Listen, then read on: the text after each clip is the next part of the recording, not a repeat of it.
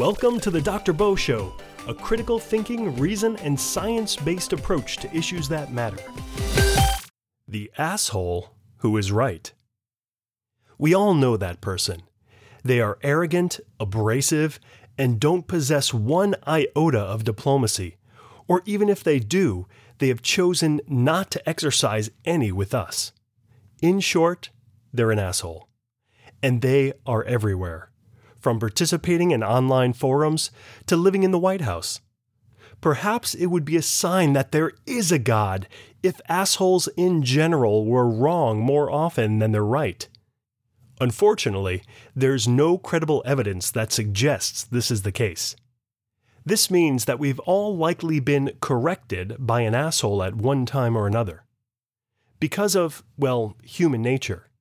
The chances are that we strongly resisted the correction, if not outright rejected it, and we were probably led down a no-win path of feeling forced to continue to defend something we no longer support. If this sounds familiar, keep listening. Recently, someone pointed out an error I'd made in one of my books. Yes, I do make errors.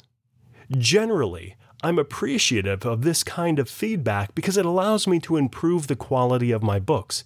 It's like crowdsourcing editing and not having to pay anyone for it. And generally, readers are either polite, diplomatic, or they get right to the point by writing, "You have an error."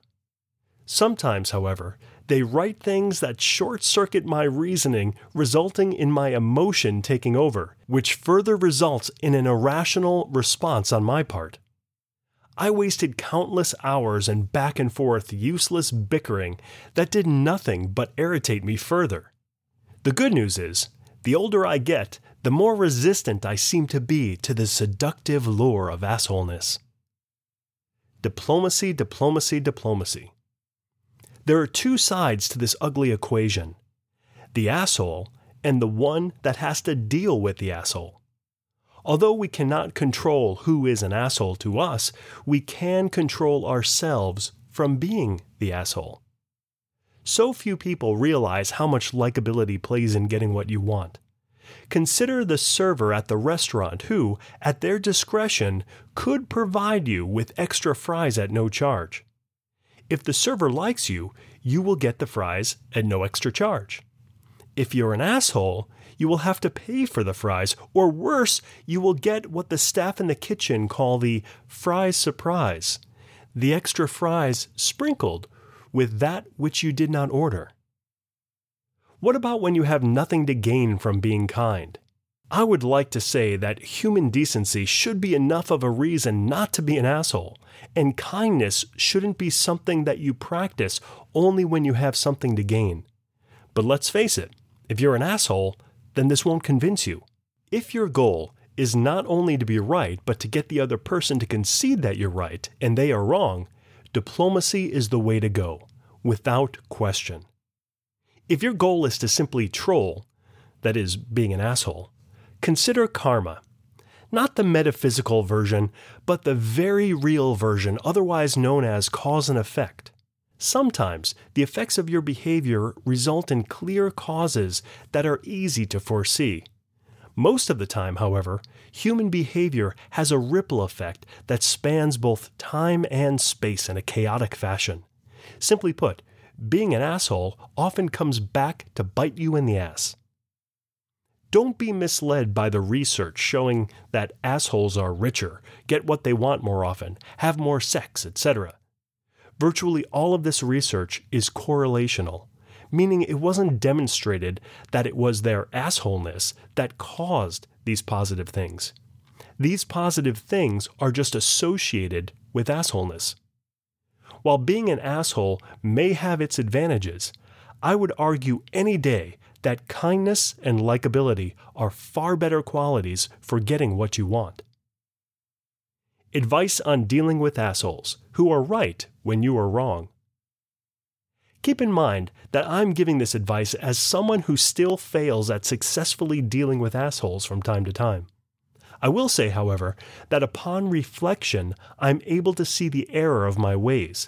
And if I could go back just hours or sometimes just minutes in the past, The present me would be far wiser than the me in the immediate past. Follow these steps before responding to an asshole who corrected you. 1. Whatever you do, do not respond right away. Take time to compose yourself before hammering out a reply on your keyboard. Allow the wise future you to exist who doesn't have to time travel to lecture the you in the past. 2. Review your primary goal and consider what response would be in line with that goal. If you're running a business and an asshole customer corrects you, remember that your primary goal is to make money. Starting a debate with your customer would not further that goal. 3. Use humor to respond. Humor can cause the audience to turn on the asshole and support you.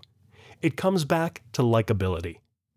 Unless you stick with self-deprecating humor, this technique isn't appropriate to use on clients and risky to use on those who have influence over your professional life. Also note that if you're generally bad at humor, your responses can come across as mean, bitter, or inappropriate. Here's a good example of the effective use of humor. Asshole. You're an idiot. Clearly you're wrong about this. Here are the facts. And facts were listed with references. You. I stand corrected. Thank you for pointing out my error. If you don't mind, I will return the favor. You spelled handsome genius wrong. In summary, there will be times when you are wrong, and some of those times will be pointed out to you by assholes. Every fiber of your being will tell you to defend your wrong answer just so the asshole doesn't get the victory. Fight this urge and follow the steps previously mentioned. If you do this right, you will win twice. First, you will believe more true things and fewer false things because of the correction.